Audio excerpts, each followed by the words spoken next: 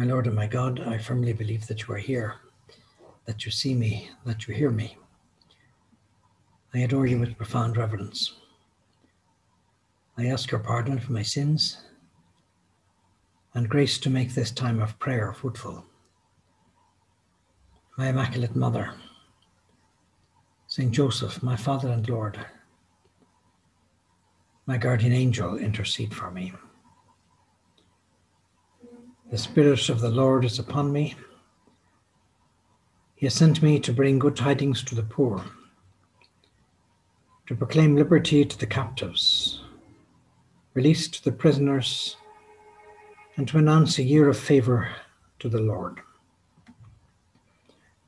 Having said these things, quoting from the book of Isaiah in the local synagogue in his own hometown, our Lord rolls up the scroll, hands it back to the assistant, and sits down. Sitting down was the traditional sign that some teaching, important teaching, is about to come. And all the townspeople that are there are waiting with bated breath.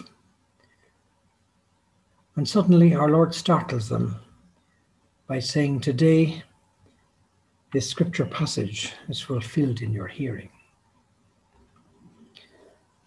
The word which startled them was the word "today," because they'd been trained to look to the future. Salvation was something coming in the future. But our Lord talks about today. He is here today. He doesn't make a long-range forecast. He doesn't promise that things will be different in the future. But rather he claims the power to transform the present, to transform today. There aren't any good times coming. They are here now. He declares that the kingdom of God is among you. And something like 80% of our Lord's recorded sayings emphasize that reality, that here and now, this day, God has broken into your life. And he can break into your life. Here and now is what counts. Today, all this is fulfilled in your hearing. Today, grace abounds. Today, the kingdom of God can be revealed. Today, God is revealed behind every episode of your life. Not another day, but today. As we start this retreat, we could contemplate those words of our Lord, the importance of this moment. If we're here listening to this retreat, it's because God has wanted us to be here listening to this retreat. He's packaged it for you. He has a message for you. The Holy Spirit will speak to you somewhere along the line. There are things God wants you to hear, eternal truths, possibly truths about your own life, truths about the future. But all that is to happen now, today. And so our Lord speaks to us about living this moment very well. This retreat is a time of grace, a time that God wants us to think, to pray, to change, to make resolutions, and to see how we are living all the other todays. A retreat is a time to examine our conscience, which really means to examine our life, our thoughts, our heart. John Paul II says there are three fundamental questions that every human person must keep asking themselves in their life. Where have I come from? Where am I going? What is my life all about? And he said that to a large extent, the answers to those questions will determine the happiness that we achieve in this life. And so it's important to live this moment well, to realize that God is speaking to us. He has a mission for us, something to say to us. An old woman once told a story, and she said, first, I was dying to finish secondary school and start college. Then I was dying to finish college and start working. Then I was dying for the children to grow old enough to attend school so that I could return to work. Then I was dying to retire. And now I'm dying. And I suddenly realize I forgot to live each day. God speaks to us in the present, invites us to make radical decisions in our life, to use our time well, to use our life well, to discover the mission that He has for us. And He has a mission for each one of us. He wants to place before us the greatest ideals that any human person can have in their life, which are the ideals of Christ. He wants us to think about them, ponder them, go for them. St. Josemaria, in the first point of the way, from the chapter on character that has changed the life of many a man, many a person, he says, don't let your life be sterile. Be useful. Blaze a trail. Shine forth with the light of your faith and of your love. These are really dynamic words, but he speaks them to young people. Make decisions now because time is passing.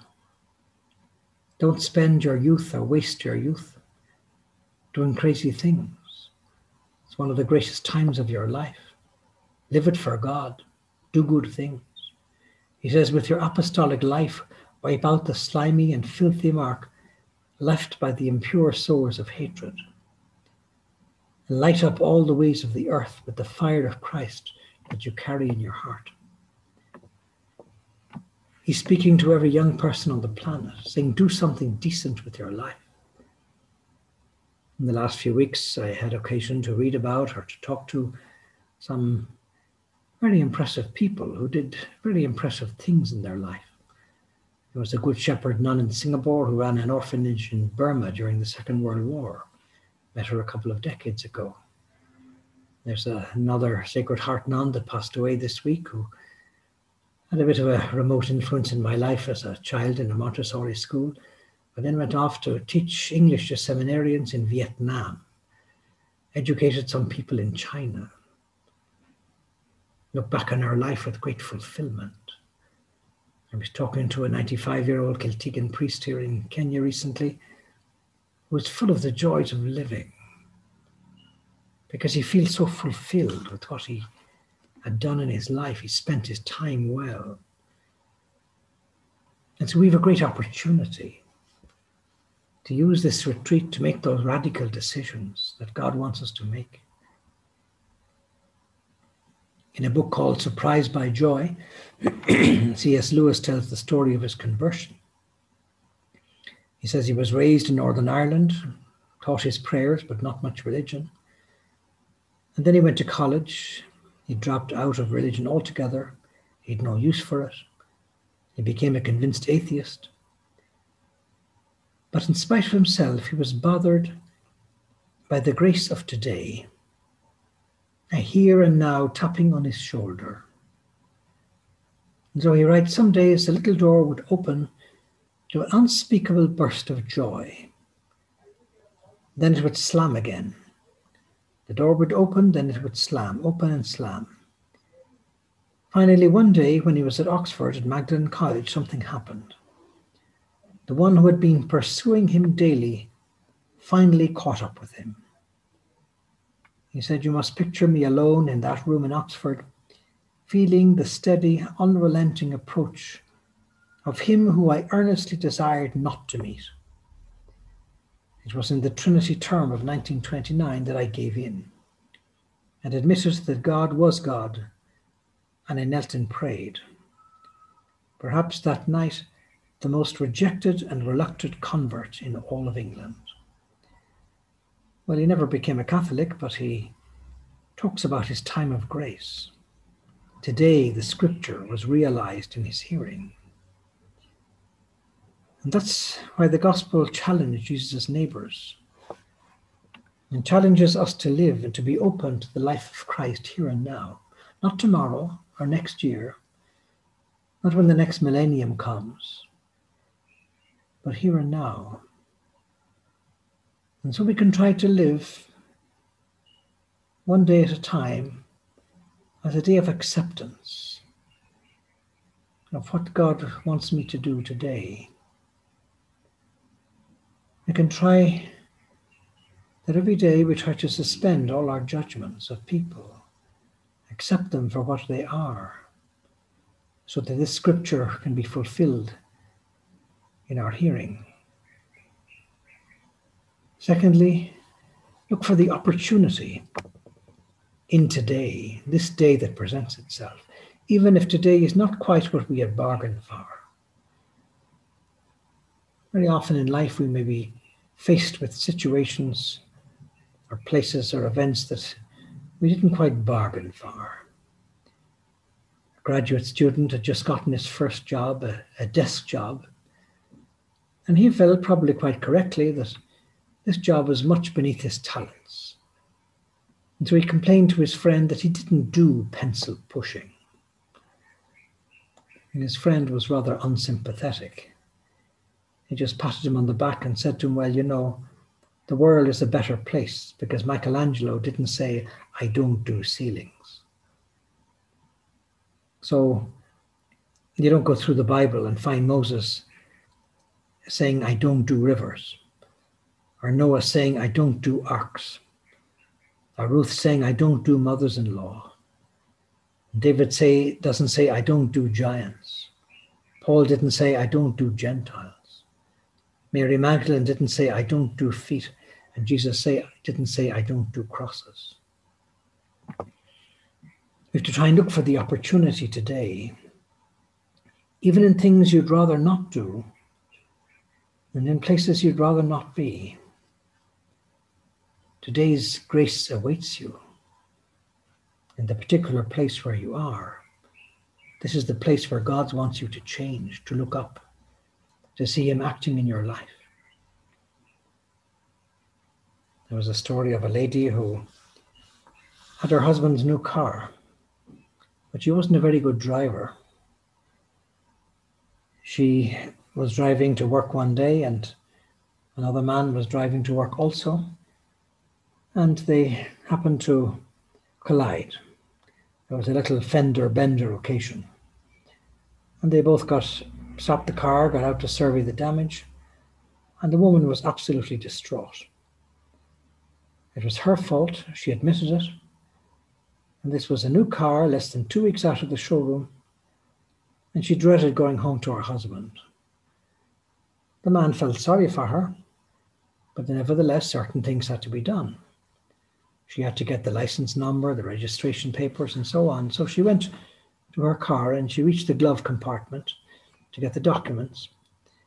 And on one of the first papers to tumble out, written in her husband's distinctive handwriting, were the following words: in case of accident, remember, honey, it's you I love, not the car.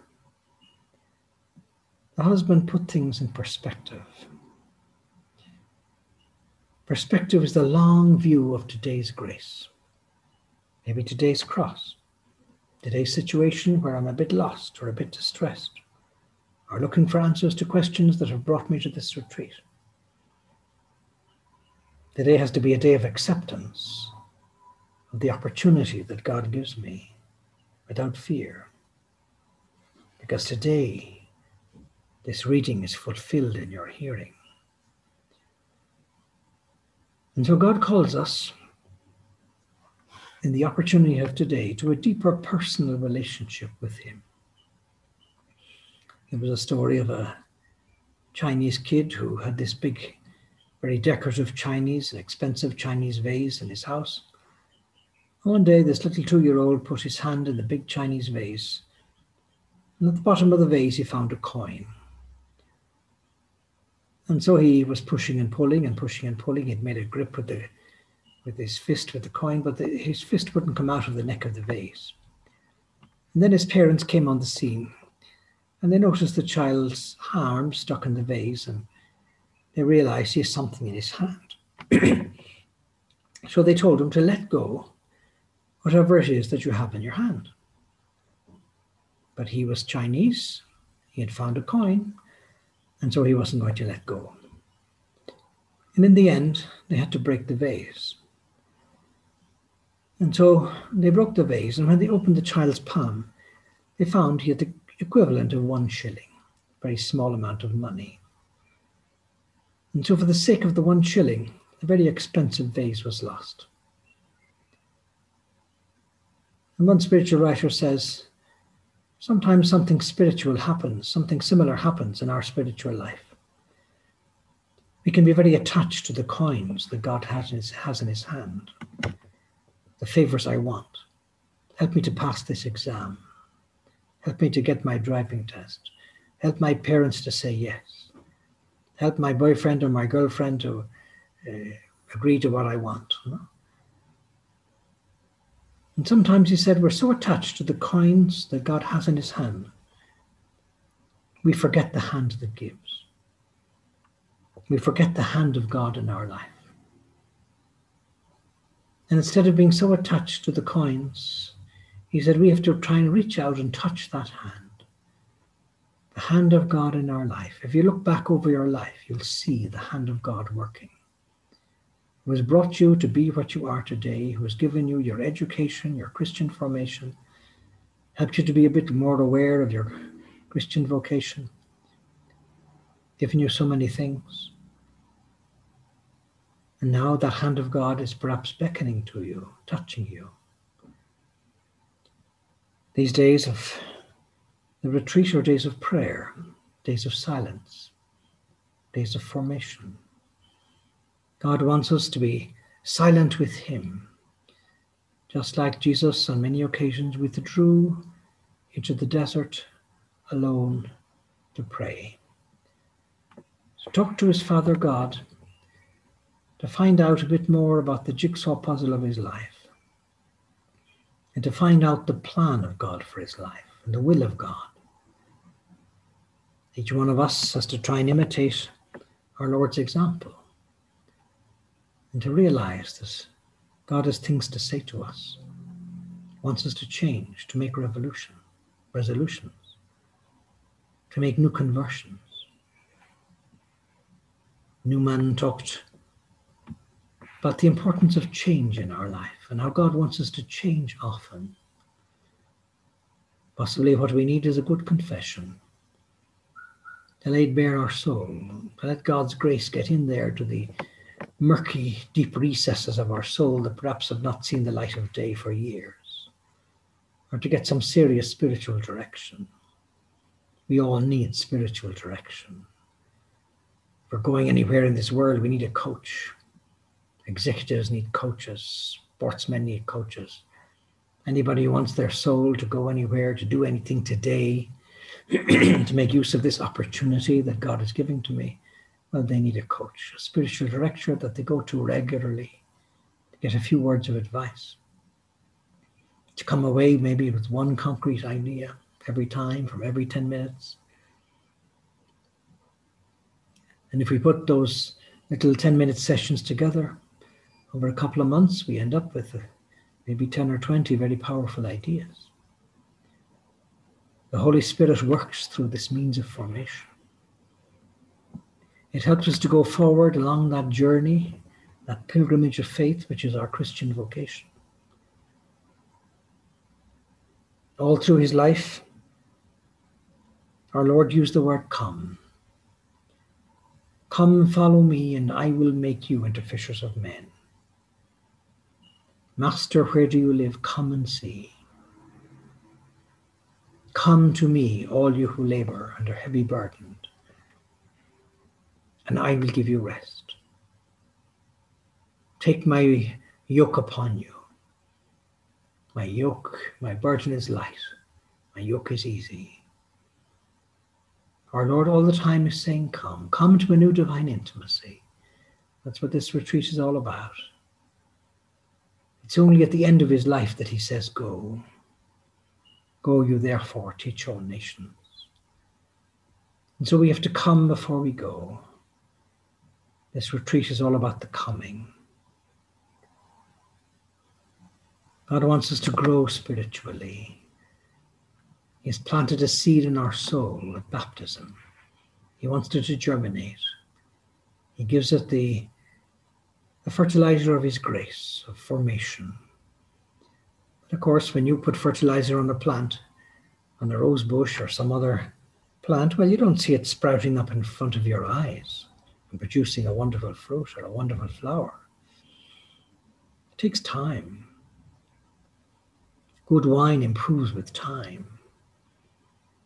God wants our soul to improve with time. He may have great things prepared for us. Just like he had great things prepared in and through the very special life of Joseph. Very ordinary life. And so we have to try and examine our conscience and see what areas of our life need conversion. Do we get drunk? Are we doing drugs? Are we indulging in things we shouldn't be indulging in? Are we a little bit too lazy, lacking in order, lacking in charity, lacking in respect for other people, lacking in honesty or integrity? There was a man who was a little bit too drunk, who was coming home from a few too many drinks one night, and he happened to spot a rusty nail on the ground. It was a twisted, nasty, bent, rusty nail. Caught his attention, and so he bent down to pick it up. It took him a few goes before he could pick it up because he was very unsteady on his feet, but finally he got it. And he was thinking, well, if I could straighten this out and remove the rust, well, it could be useful someday. And so when he sobered up a day or so later, he began to straighten out the nail and he began to get rid of the rust with some sandpaper. And as he was working on the nail, the Holy Spirit was working on his soul. He began to see, well, really my life, my soul, I'm a bit like this rusty nail. What I need to do is to straighten myself out a little bit. Just like I'm straightening out this nail, I need to straighten out my life, straighten out my soul, my conscience. He realized I need to go to a good confession. Maybe start a new practice of regular confession to let the grace of God circulate in my soul. Sometimes the Holy Spirit works in funny ways, leads us back to God, or leads us to see things with greater clarity, things in our life that we need to straighten out, things that are not as they should be. Maybe he bothers our conscience a little bit. But God also wants us to want that new change and that new conversion, to want it 100%. There was a story of a thief who decided to go to confession to a priest. He was a pickpocket, and he wanted to confess his sins. And so he went to confess his sins to the priest face to face, and in the course of the confession, he stole the watch of the priest. He was really an expert pickpocket. And at the end of the confession, he added, when the priest said, is there anything else? He said, oh, yes, Father, I forgot, I stole a watch. And the priest said, well, you have to give it back. And the thief said, well, Father, that will be a little bit difficult. But I tell you what, I will give it to you. And the priest said, well, I don't want it. You've got to give it back to the owner. And the thief said, well, the owner doesn't want it. And so the priest said, well, in that case, you may keep it. And so the thief ended up with the watch of the priest. Well, one thing you could say about that interchange was that that guy was not very sincere. He really didn't want to change his life. We can't be sorry for our sins if we're not willing to change our life. The purpose of amendment has to be present in our confession. If a person goes to the priest and said, Father, I killed 50 people last week, and if I get a chance, I'll kill another 50 next week. Well, the priest said, well, you have to go and try and change your contrition. You have to be ready to amend your life, to change your life. Similarly, if a person comes and says, Father, I'm using contraception, the priest has to say, well, are you willing to stop using contraception before I can give you absolution? Or are you willing to stop stealing? Or are you willing to stop getting drunk? Or whatever it is, here and now, we have to be willing to change our life. That doesn't mean that I will never take a drink again for the rest of my life, or I will never kill somebody again. But here and now, I want to change my life. That is enough to get a valid absolution, because that's valid contrition. And so in Scripture, we find the Psalm saying to our Lord, create a new heart in me, O God. We come to the retreat to get a new heart. Take out this heart of stone and give me a heart of flesh. A humble and contrite heart, O Lord, you will not spurn. There's great importance in our faith in the heart. We get a new heart through washing our soul and our heart in the waters of confession. The grace of God flows there, washes away our sins. But we have to first of all realize that there's something there that needs to be changed. There's a story of an Irish priest one time whose congregation had a lot of problems with alcoholism, so he tried to give a very graphic sermon. He brought a bottle of whiskey to the pulpit and also a live worm. And in the sermon, he dropped the live worm into the whiskey. And he said, you see, I'm going to show you what this whiskey does to this worm. And the worm shriveled up and died because of the acidic nature of the whiskey. He said, you see, this is what the whiskey does to your insides. And after the homily, he was very happy with himself, and things had gone very well. Back in the sacristy, when he was divesting, a man came into the sacristy and said, Father, I wonder if I could have the bottle of whiskey, because you see, I'm full of worms.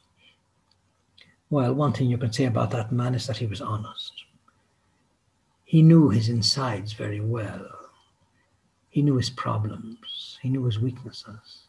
He knew his illnesses. He knew what was there deep down inside him. In the course of our retreat and of our life, we have to try and discover those deep down things that need changing.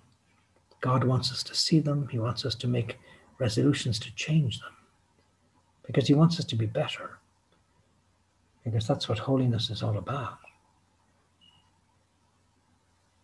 There was a farmer who had to go out to hunt for his food for his family. He had 3 bullets in his rifle.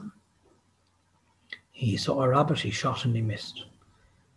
Then he saw a fox and he shot and he missed. And then he saw a big fat turkey up in a tree. He lifted up the rifle to shoot the turkey. But then the voice of conscience deep inside him said, aim high, pray first, stay focused. And as he was about to shoot the turkey, out of the corner of his eye, he saw a deer. And the deer had more meat than the turkey. So he lowered the rifle to shoot the deer. But then he heard the voice of conscience again, aim high, pray first, stay focused. Well, then he saw there was a rattlesnake between his feet. And that posed the greatest danger to life and limb. And so he was about to shoot the rattlesnake, but then he heard the voice of conscience again saying to him, aim high, pray first, stay focused. And so he lifted up the rifle to shoot the turkey. He thought he better obey the voice of conscience. And so he shot the turkey. But then the bullet ricocheted off a bone in the turkey, hitting the deer and killing the deer. And the impact of shooting the rifle made him lose his balance, and he stood on a snake and killed it, and fell backwards into a pond that was full of fish. And so when he stood up from the pond, he had a dead turkey, a dead deer, a dead snake, and plenty of fish with which to feed his family. And so the moral of the story is that we have to aim high, pray first, stay focused. We could ask Our Lady that in this retreat we might use our time well, reading good things, praying a lot, listening for the Holy Spirit, letting God speak to us, because he probably wants a new conversion from us these days, because today the scripture has been fulfilled in our hearing. Mary, may you help us to make the changes to our life that you want us to make. I thank you, my God, for the good resolutions, affections, and inspirations that you have communicated to me during this meditation. I ask your help to put them into practice. My Immaculate Mother, Saint Joseph, my Father and Lord, my guardian angel, intercede for me.